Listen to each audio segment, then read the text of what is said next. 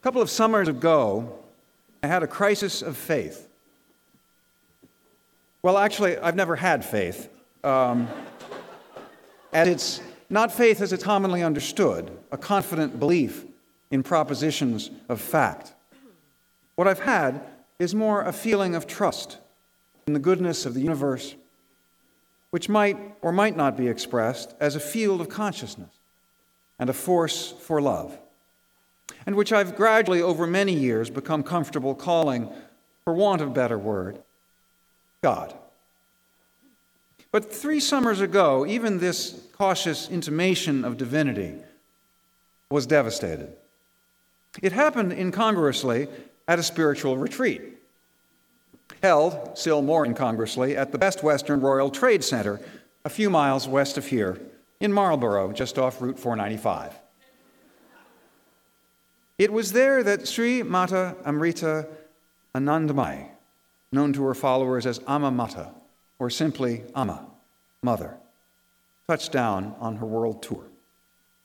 Amma Mata has a global reputation as a living saint, an avatar, someone who embodies and expresses a radiant divinity and is able physically to transmit, if not enlightenment itself, then an energetic shove in that direction. Whereas other gurus offer this transmission by touch, gaze, or thought, Amma enfolds you in a maternal embrace, which she's been known to offer thousands of devotees in spiritual audience or darshan, lasting up to 16 hours at a time. Called the Hugging Saint of India, Amma has devoted her life to her teaching and vast charitable enterprise, including schools, hospitals, and disaster relief. A past president of the Parliament of the World's Religions who has addressed the United Nations several times, Amma Mata seemed like the real deal. So when I heard she was coming to Marlborough, of all places, 20 minutes from the parsonage in Littleton, I signed right up for a 3-day retreat. Modestly priced, I thought, at $200, vegetarian meals included. I arrived in time for supper, simple, wholesome, and delicately spiced. But I began to understand what I was in for when the last plate in the buffet contained leftovers, apparently from Amma's own meal, which I gathered we were invited to share in order to partake of her spirit. I tried to keep an open mind. I knew that the Indian guru tradition entails devotion, surrender, even adoration of one's spiritual teacher as a kind of surrogate for the divine. As a New England Yankee, my tradition runs more along the lines of, don't tread on me. I didn't want cultural prejudice to keep me from a potentially life-changing encounter. But it got worse. Ubiquitous posters reminded me I could purchase a full-color photograph of myself with Amma for just $50. Virtual darshan, they called it. At first, I thought it was like an amusement park where someone snaps a photograph of each happy family at just the right moment. They're coming down the slide or the ride, and they take a picture, and then on your way out, you buy it and it comes home. But looking closer, I discovered that this darshan was even more virtual than I'd thought.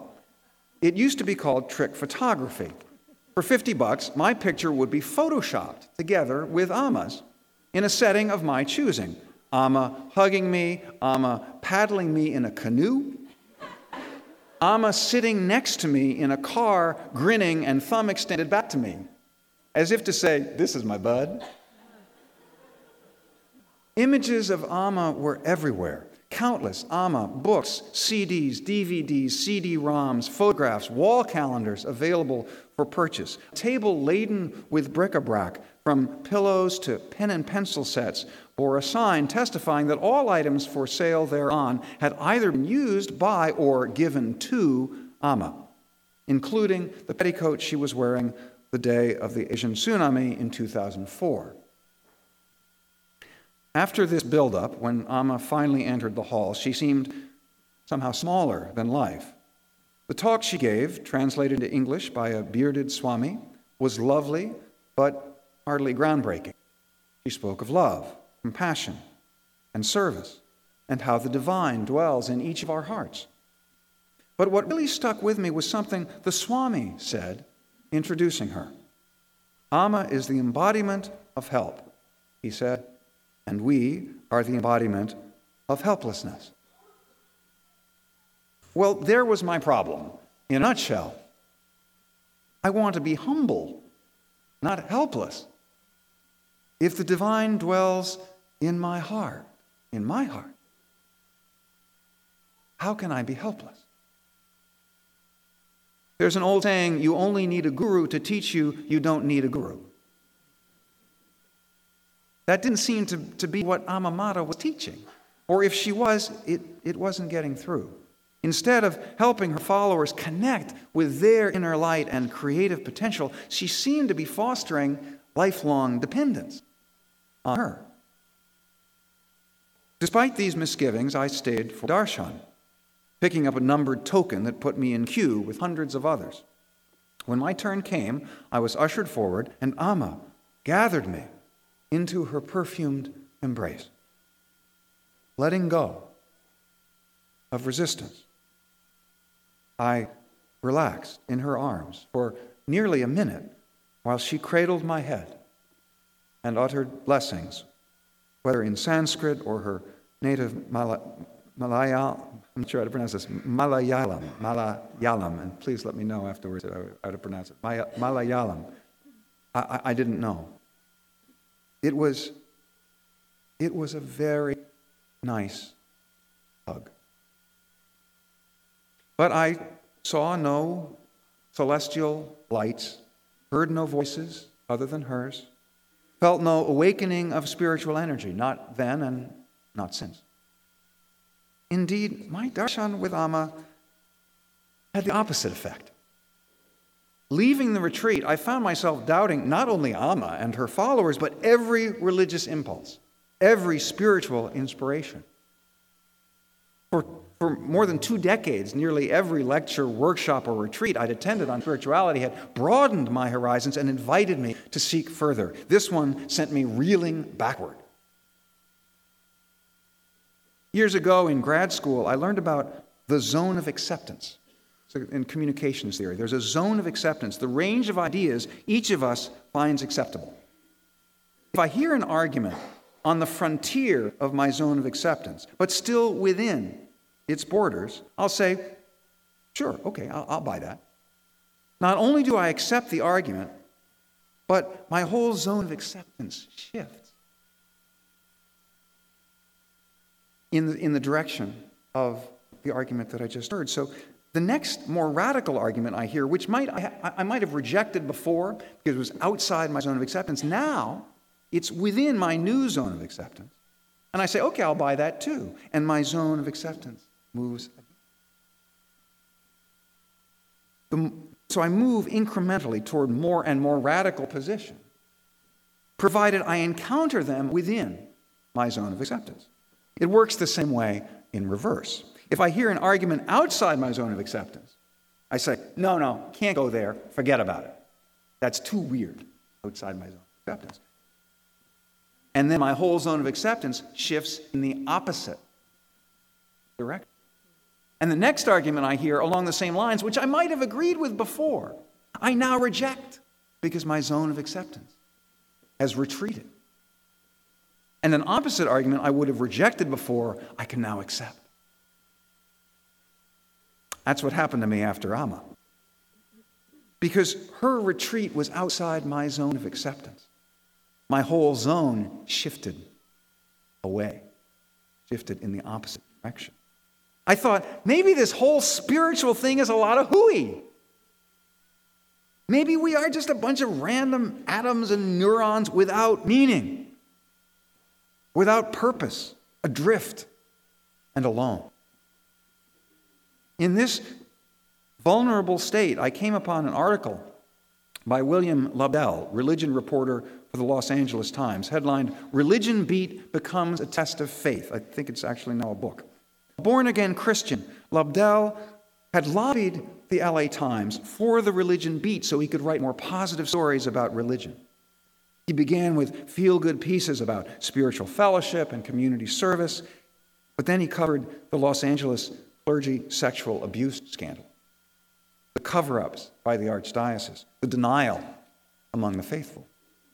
He covered the prosperity gospel of televangelists who tell their viewers the more they donate, the more God will reward them with earthly riches. He covered faith healers who take money from people with permanent disabilities or terminal illness while promising them recovery that never materialized. After 8 years on the religion beat, William Lobdell lost his faith and asked to be reassigned. Ruminating over Lobdell's very personal and very powerful story, I felt the meaning drain out of my world.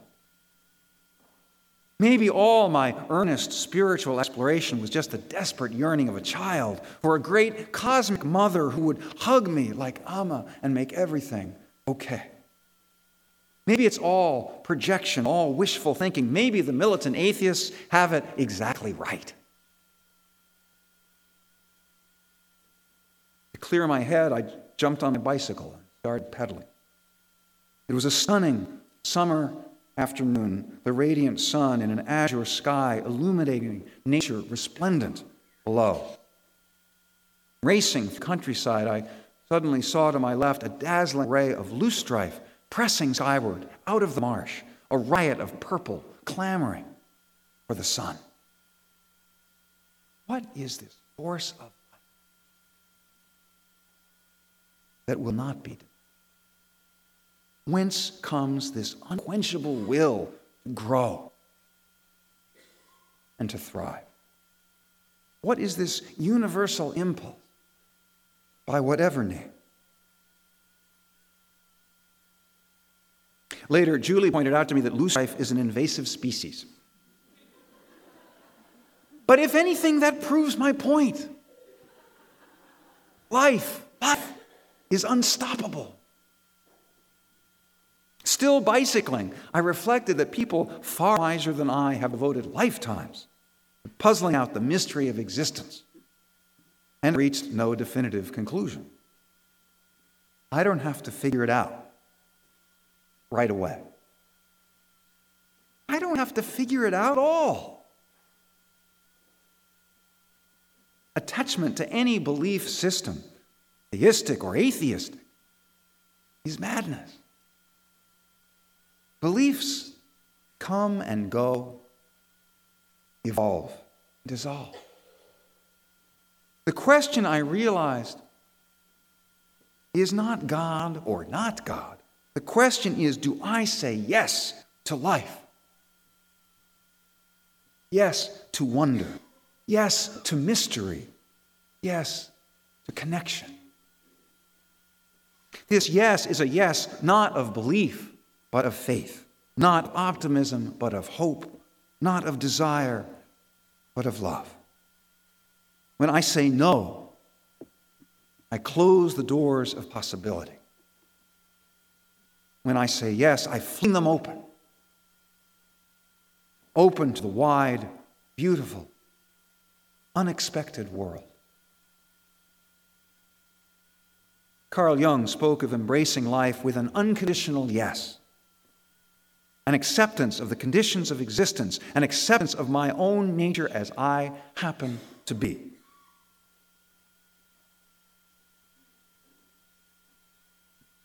This unconditional yes is an attitude, a practice, and a prayer. It changes us, and it changes the people and things around us. It is a posture of both serenity and courage in the face of triumph and calamity alike. No matter what happens to me, no matter what befalls my body, my family, my finances, my employment, my country, my environment, my belief system, my identity itself, I can say yes. Having said yes, I can ask, how can I learn from this? How can I grow wiser, braver, more peaceful? How can I serve? How can I love? What more powerful place, what more sacred ground can I occupy? The 16th century mystic John of the Cross, who endured poverty, persecution, and imprisonment, put it simply: where there is no love, put love, and you will find love. For me, the unconditional yes is to hold in one hand my yearning for God, in the other my doubt of God's existence, and bless them both. Dag Hammarskjöld was a brilliant Swedish economist. Lifelong calling to public service led him to the United Nations, where he was elected Secretary General in 1961 while negotiating a ceasefire in the Congo. Hammarskjöld was killed in a plane crash. His journal was published posthumously under the title Markings. The first entry for 1953, the year Hammarskjöld became Secretary General, makes a fitting epitaph for him, a reminder to us, and a psalm for the ages. Night is drawing nigh. For all that has been, thanks. To all that shall be, yes.